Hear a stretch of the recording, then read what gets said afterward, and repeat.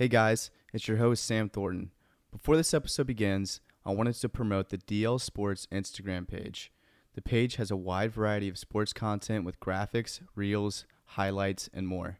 So before this episode begins, what I want you guys to do is go ahead, pull out your phone, and follow the Instagram page at DLSportsCom. That's at DLSportsCom. Thanks guys, and enjoy the show. On today's episode of On the DL podcast, I have a lot of content to cover for you guys. First, the NFL is starting to heat up as we head into Week 8 already. The season is flying by, almost halfway through the year. There are some questions that need to be answered. Should Aaron Rodgers and Tom Brady be hitting the panic button? How about the Cincinnati Bengals? Are they back to being the Super Bowl team that we saw last year? And the Seattle Seahawks are first in the NFC West. Who saw that coming? Who's going to end up winning that division? I also have some Hurricanes hockey to chop up through their first 6 games of the year. And finally, to finish the show, we have an interview with Duke basketball reporter Stephen Wiseman. As always, we have a lot to cover, so let's not waste any time and jump right into this episode.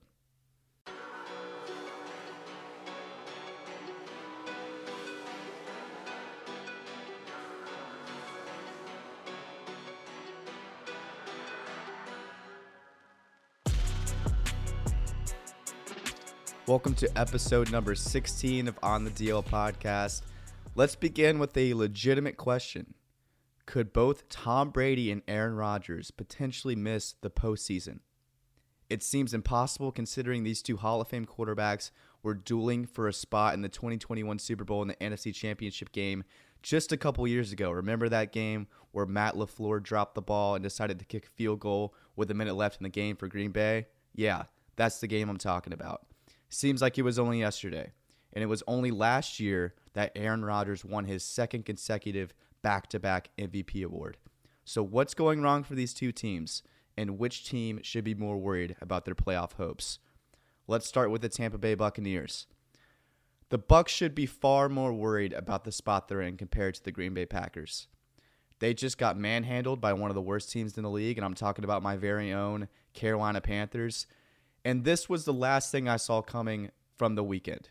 From the whole weekend of football, sports, the whole slate of games this weekend. The spread was set at plus 13 for the Carolina Panthers, minus 13 for the Tampa Bay Buccaneers. After that drop pass from Mike Evans in the first quarter from Brady, the game was over. They never recovered. And Evans even admitted post-game that he couldn't unsee that drop pass the rest of the contest. The Bucs are sitting at 3-4 in the NFC South Division.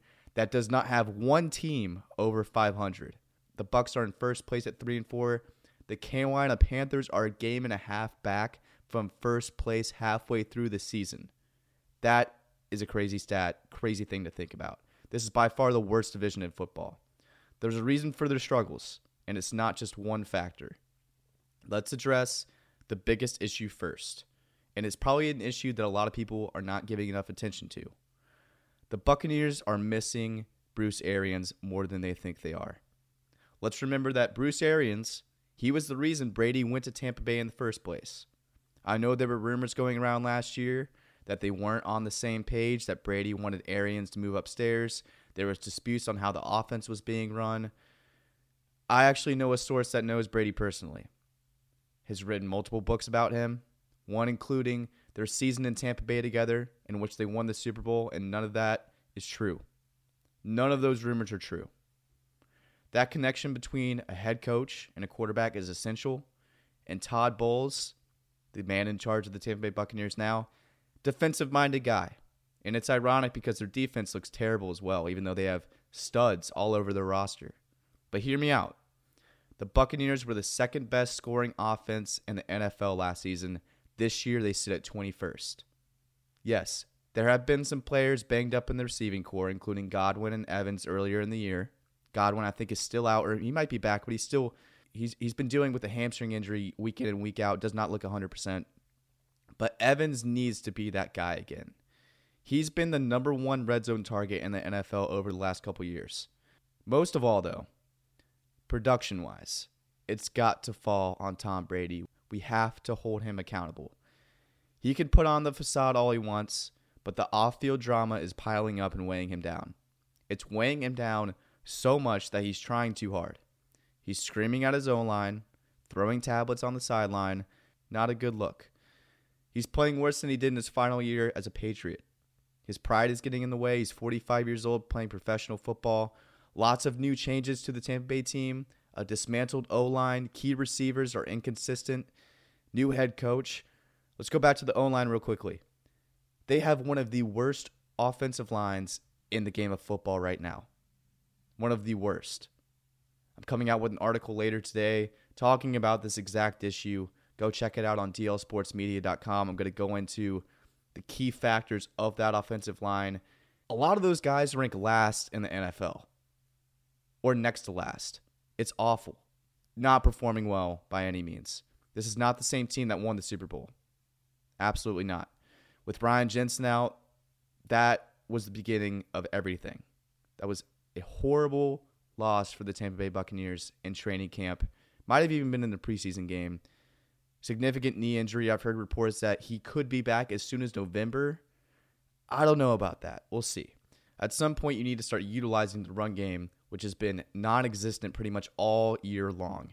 The Buccaneers throw the ball 66% of the time on offense, which is the second highest clip in the NFL. And what are you doing when you don't have any consistency there? Those are the questions that need to be answered. You have no consistency on the receiving core. Not one guy wants to step up. You have a workhorse in Leonard Fournette who is ready to be unleashed. Only one touchdown this year. One. Through 7 games, Leonard Fournette has 1 touchdown. They threw the ball 77% of the time against Carolina on Sunday during that 21-3 loss. The Panthers are a team who ranks near dead last in run defense this season. That has been their biggest weakness. I'm not sure if they were just trying to make Brady happy or if they were trying to get the receivers going because they knew they had an easy game, or if they were completely misreading the play calls each week, or if they were completely mishandling the way they were operating their film sessions throughout the week. But they have to fix it soon. You have to fix it soon or else you're not going to make the playoffs. They've dropped 4 of their last 5. Everybody is starting to believe that this will be Brady's final season, even though he keeps saying, retirement's not in my future. Retirement's not in my future. Remember when he retired? That was a weird time in football. And I think that his choice is still having an impact on his production for the Bucs. You have to be all in or all out when it comes to something like that. In Brady's last 3 contests, he's completed 64% of his passes under 6 yards per attempt, 5.98. This is the first time since 2019 that he's had 3 straight games that averaged a completion rate lower than 65% with under 6 yards per attempt. His arm strength isn't where it needs to be. Wasn't even where it was 2 years ago. And he's so competitive, as we know. So he's going to beat himself up over it, even though he's 45 years old. At some point, the train has to end. Unless the Bucs find their identity on the offensive side of the ball, I think they really can step it up on defense. But unless that core is not together on offense, especially the O-line, that's the weakest link, I don't see them making the playoffs, and I truly mean that. Now, Aaron Rodgers. You've led your team to a 3-4 record to begin the season, just like the Tampa Bay Buccaneers. And who else but the Buffalo Bills is up next on the schedule? Green Bay has never beaten Buffalo in Buffalo before. Let me say that again. Green Bay has never beaten Buffalo on the road. I still can't believe that both Rodgers and Brady are 3-4, and both teams are at their low points at the same time after losing to the Panthers and the Commanders. And this is going to be a huge test for the Packers, obviously, going up against probably the best team in the NFL. The Packers blew an 11-point lead on Sunday against Washington and have gone 1-3 in their last 4 during their quote-unquote soft schedule with tough tests awaiting them. The Packers have some similar issues. O-line has been reconfigured so the passes haven't been long. A lot of them have been condensed to around 5 to 10 yards at a time. The run game hasn't been utilized as much as it should be with Aaron Jones and A.J. Dillon in the backfield. A lot of them have been going out wide and catching balls. They only carried the ball 12 times on Sunday despite Rodgers telling Matt LaFleur that they needed to based on the 2 shell coverage he was noticing throughout the game. However, and this is a big however, we know the Packers receiving core is new. There's rookies, You have Romeo Doubs, Christian Watson, Sammy Watkins has been installed. You also have Allen Lazard, who's the veteran there, the only guy that Rodgers can really rely on based on experience there. By week 7, you shouldn't have any trouble with drop passes. And if the core was deeper, you take something out of the game and place someone in, because you can't do that with the lack of depth they have there. Someone has to step up. Allen Lazard, I'm looking at you. You're the guy who Aaron knows the best. You have to be the guy. You have to step up. You have to be more consistent. You have the best connection with him. And I've heard that even the rookie Romeo Doubs is starting to take over. If I'm Aaron Rodgers, I'm getting sick and tired of it, because the lack of receivers in Green Bay throughout his entire career, the way they haven't drafted receivers for him, it's ridiculous. No wonder he was always throwing the ball to Davante Adams, and you could see why he threw the ball to him about 80% of the time last year and the years before that. The offense on Sunday, get ready for this, 0-7 on 3rd and 4th downs. And it doesn't matter who you're playing. You're not going to win games in the NFL if you can't convert on 3rd and 4th downs. To find your identity as a team, you have to be consistent. That goes for the Bucs and the Packers. The Packers, especially on defense, are very inconsistent and have been known to be pretty dominant in that area throughout the past seasons. Although a tough stretch awaits Green Bay, I do feel better personally about their chances to make the playoffs for a few reasons. Right now, I trust Aaron Rodgers more than Tom Brady. He's contained, he's calm, clearly isn't happy with the way things are going, but you can see that off the field he's very fluid, very clear-minded, positive attitude. Brady is fighting demons, and it's evident the way he's playing, it's evident the way he's speaking to the press, it's evident the way he's speaking to his teammates. I trust Rodgers to figure it out over Brady at this moment. Just on a mentality standpoint, and people really underestimate how important your mental needs to be throughout a season, throughout life. When you're stressed out, when things aren't going well, you have to be mentally clear, and I don't think he is. The Packers defense is also playing much better than the Buccaneers. Even though they've had drives where they look like a bottom 5 defense, they come back the next drive, step onto the field, and wreak havoc on the opposing offense. So you know where the potential is for them. And I haven't seen that with Tampa Bay this season. We know what they've done in the years past, but this season I have not seen it from them. I've seen no effort. Finally, I know this sounds kind of crazy, but I actually like the Packers receiving core more than the Bucs receiving core. Godwin hasn't been healthy. Evans hasn't been the player we've used to been watching. They don't have a solidified tight end, and it looks like they won't be turning towards Fournette anytime soon unless they make a change. With the Packers, you've seen Romeo Doubs. You've seen his upside, especially in training camp. I've heard great things from him. You've relied on Watkins late in the game. Robert Tonyan is a veteran tight end. Allen Lazard, as we just talked about. And the running game in Green Bay is miles ahead with Aaron Jones and A.J. Dillon, who can move into the slot if they need to, like they've done a lot this year. Next 5 games for the Packers. At Bills, at Lions, home against the Cowboys, home against the Titans, and then at Eagles. Maybe a blessing in disguise schedule here. They can prove people wrong mentally, go out and play, have that why not mentality. Who knows? Maybe this will be a great stretch of games for them to prove themselves. Maybe not come out tight and, hitting the panic button, freaking out. We have to win these games. Just come out and say, hey, we could do this. We could beat these teams. We've seen it in the past with Aaron Rodgers. I believe it. Next 5 for Tampa Bay. Home against the Ravens, that's Thursday night football. Home against Rams. Home against Seahawks. Then they travel to the Browns. And then they finish with home against the Saints. 4 home games here. 4 of 5. If they lose 3 of these games with 4 home games in hand during this stretch, the season's over. Much more pressure on them in this slate compared to Green Bay. And it's weird, I know. It's like a reverse psychology thing. This is a much easier stretch. Much easier. You're at home. You need the momentum. But that's exactly my point. If they don't get these games, they see these next 5 games. If they don't get this stretch under control, if they don't build momentum, they're going to be even more stressed out. So that's why I just am leaning towards the Packers right now. Next up, are the Cincinnati Bengals back? It sure looks like it. and it's a scary sight for AFC teams to start noticing. I don't think it's an overreaction to say that the defending AFC champions could absolutely win this conference again. They sit at 4-3, winning 4 of their last 5 games, destroyed the Falcons this weekend. It was a blowout in the first quarter. It starts and ends with that Bengals offense.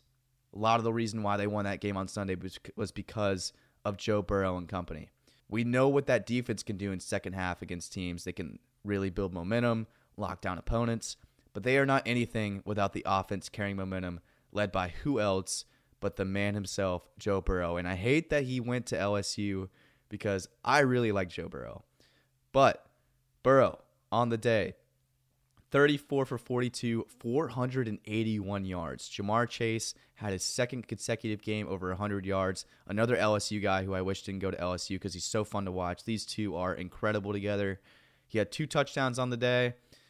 I mean, when this offense is on their game, they are one of the best offenses in the NFL and could even make the argument they are the best offense in the NFL when they are firing on all cylinders. They're making their plays. They can keep up with Kansas City and Buffalo, which is scary to think about. If they couldn't, they wouldn't have beaten Kansas City last year in the AFC Championship game. They trailed Kansas City by 21 in that game last year in the playoffs, and I think that was in the first half. Came storming back with the offense, one of the best receiving corps in the game. Talk about Jamar Chase, T. Higgins, Boyd, then you have Mixon, a solid O-line involved. The O-line has been the biggest area of concern. Burrow did take, I think, 3 sacks on Sunday, which when you're thinking about the defensive line of the Buffalo Bills, that's not a matchup you want to see if you're Joe Burrow.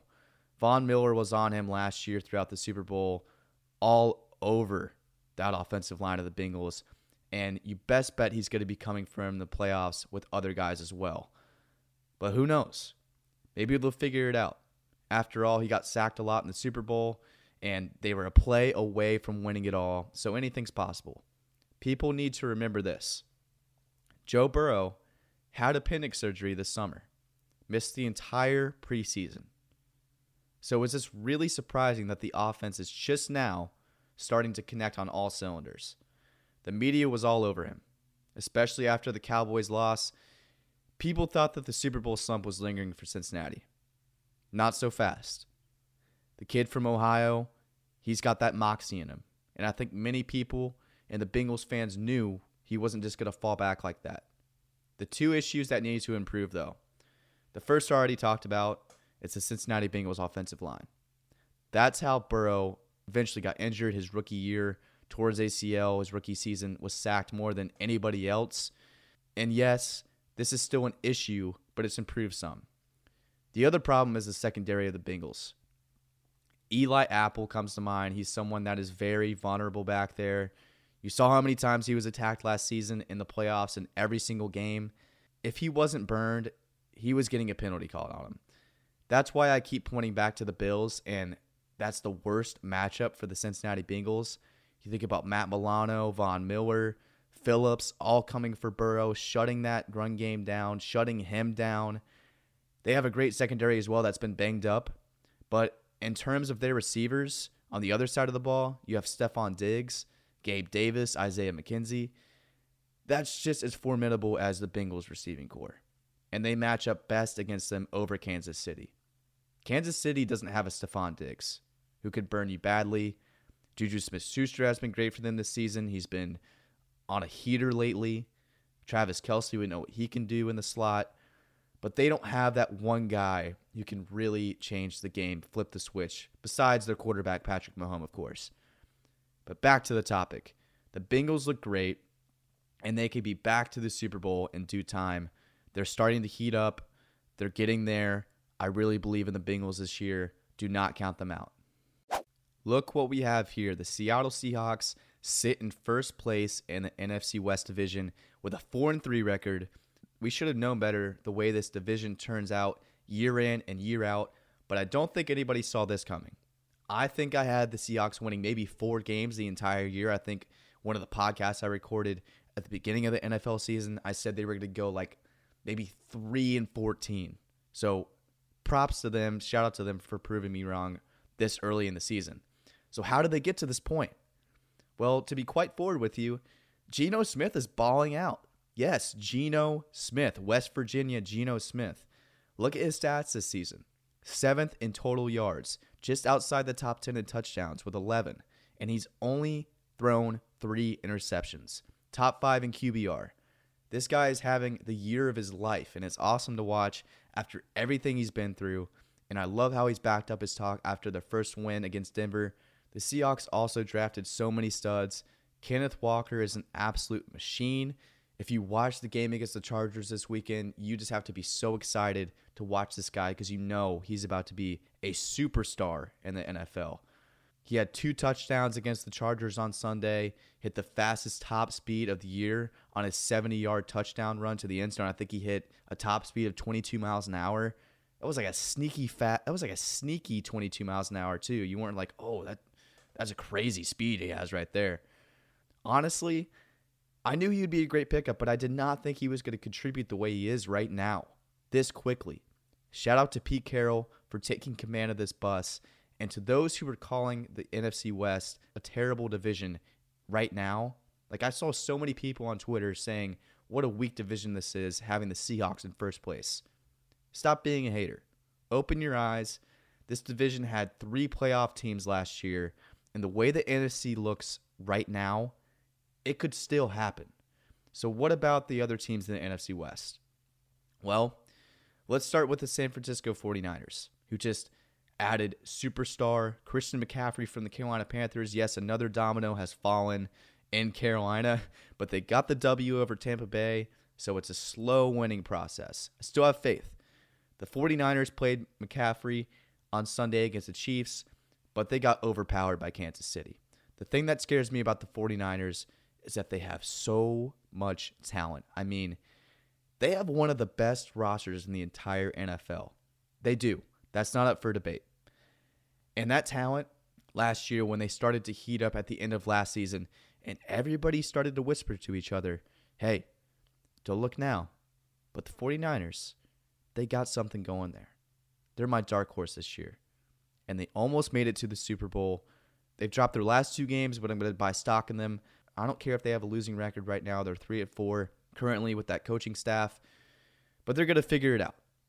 They face the Rams this weekend, which would be a great divisional matchup to see. Rematch of the NFC Championship game from last year. Get to see where these 2 teams stand. This could be a very, very pivotal game for both these teams. And let's talk about the defending champs, why don't we? I'm not going to harp on them too much. But I will say that they miss Odell Beckham Jr., and they need him on their team. I mean, there's a lot of teams that need him. And the rumor he's telling is that he wanted to be with the Rams in Los Angeles, but they didn't give him the money he wanted. Now, we don't know what that number was, but they kind of want to reassess that. And that means a lot coming from me because I was very skeptical of OBJ last year. I'm man enough to admit it that I didn't believe in him. But wow, did he prove me wrong in the Super Bowl and throughout the entire postseason for the Rams. They need to figure things out with their run game. Henderson is okay, but he's not going to be the long-term answer to a playoff run. And we know Sean McVay loves to go out and get guys on the trade market, with Cam Akers now on the trading block, so he could be an asset he can use in a package deal. The O-line's been a little bit better. We know they had some shifts there. Stafford was a little bit better last game. But, I think things will turn out better than we've seen from them so far. After all, they're the defending champs. They have to figure it out at some point. And it's just been so interesting to see the 3 NFC powerhouses in the Rams, Bucks, and Packers from last year, who we thought were going to be formidable again this year, all take a step back with older quarterbacks at that slot. Just very weird to think about. Of course, we can't leave out the Arizona Cardinals. Honestly, I don't know what to make of this team. They can't win at home. I know they just beat New Orleans on Thursday Night Football last week to snap that 8-game losing streak at home, but that's a trend that can't be trusted. I think the Cardinals are one of the most inconsistent teams in the entire NFL. You never know what you're going to get out of them. As history tells it, they start hot and then they fall off. They haven't started hot this season. I think a lot of that has to do with the absence of DeAndre Hopkins. We saw that connection between Hopkins and Murray last year at the beginning of the season when they won their first 6 or 7 games. The regression of James Conner has something to do with it. Maybe the most important factor is defenses learning how to contain quarterback Kyler Murray. He has not been the player we've seen in the past. And I don't think it has anything to do with the size because he's proved us wrong throughout his entire career about his size. The defenses know his tendencies. They understand how to evaluate the schemes he and the Cardinals offense like to run. I think Cliff Kingsbury is starting to figure that out too. And it's beginning to weigh on the Cardinals. Right now, I think they're weakest of the 4 teams in that division, but they're still going to compete every single week. No doubt about that. If I had to predict my final NFC West standings by the end of the season, I would go 49ers, Rams, Seahawks, and Cardinals. I think even the Cardinals are going to get 7 or more wins this year. The 49ers will have 10. I'm manifesting a big second half from them. I'm going to go with 9 wins from the Rams, 8 from the Seahawks, maybe even 9. And then Cardinals would get 7 or 8. All those teams are going to compete. They're going to beat each other up. One is not just going to fall victim to the bottom feeder. Before we get into our interview with Stephen Wiseman, I want to quickly analyze what I've seen so far from the Carolina Hurricanes through their first 6 contests of the season.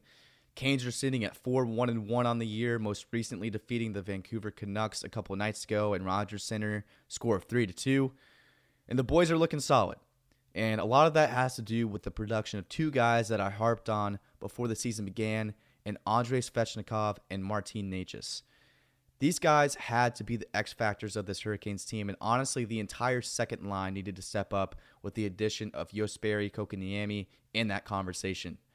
Svech and Necas are both leading the team in points, Necas with 8 points, Svech with 9 through 6 games, and that's exactly what you want to see.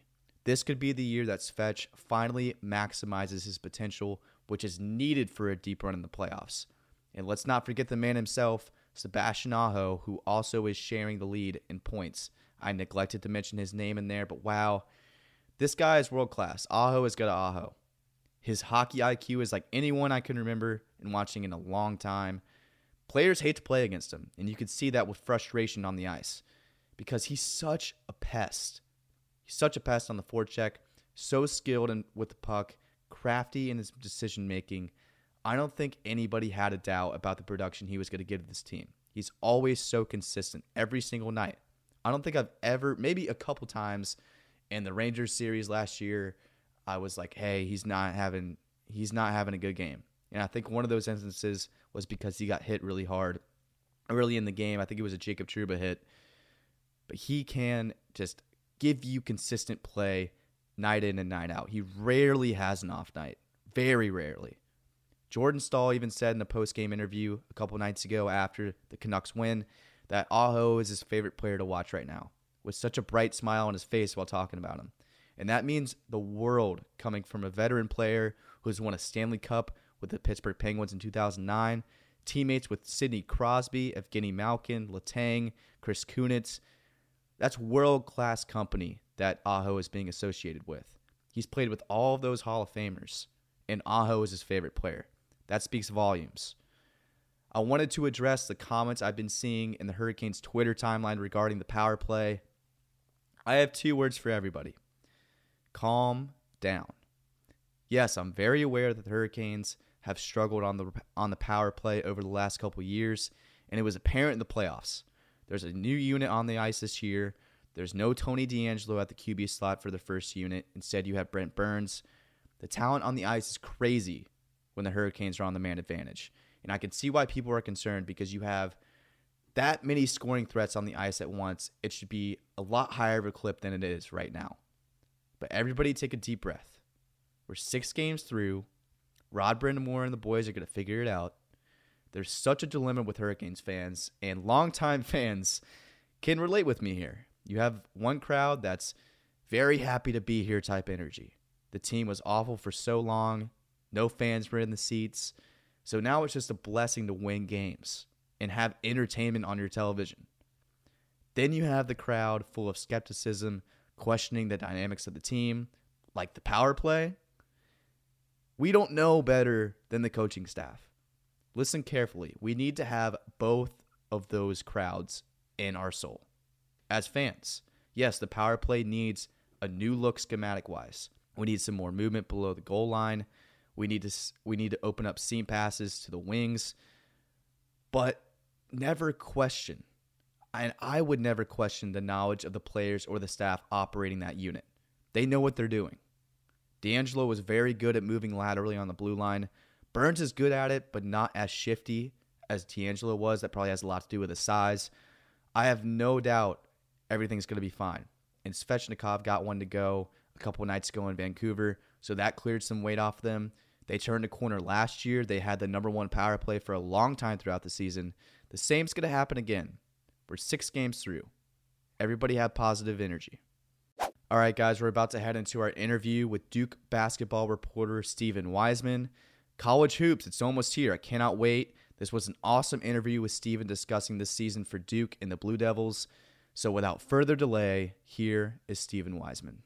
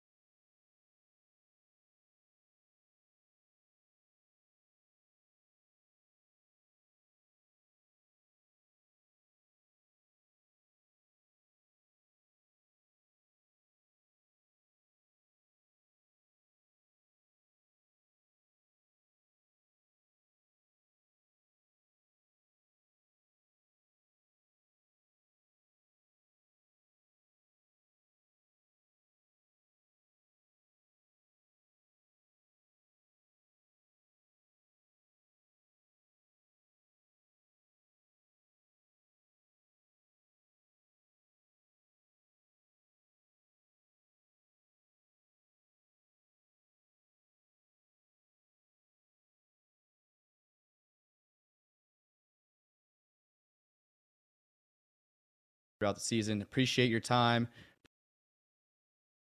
See how they do this year. Very good, Sam. Thanks for having me on. All right, guys, I hope you enjoyed that interview with Stephen Wiseman. That got me super pumped for this college basketball season. That concludes this episode of On the DL podcast. Thanks again for everybody listening and supporting the podcast. Make sure to share this episode with your friends, with your family. Give it a follow. Give the Instagram page a follow. Check out articles on dlsportsmedia.com. And I will be back next week with a brand new episode.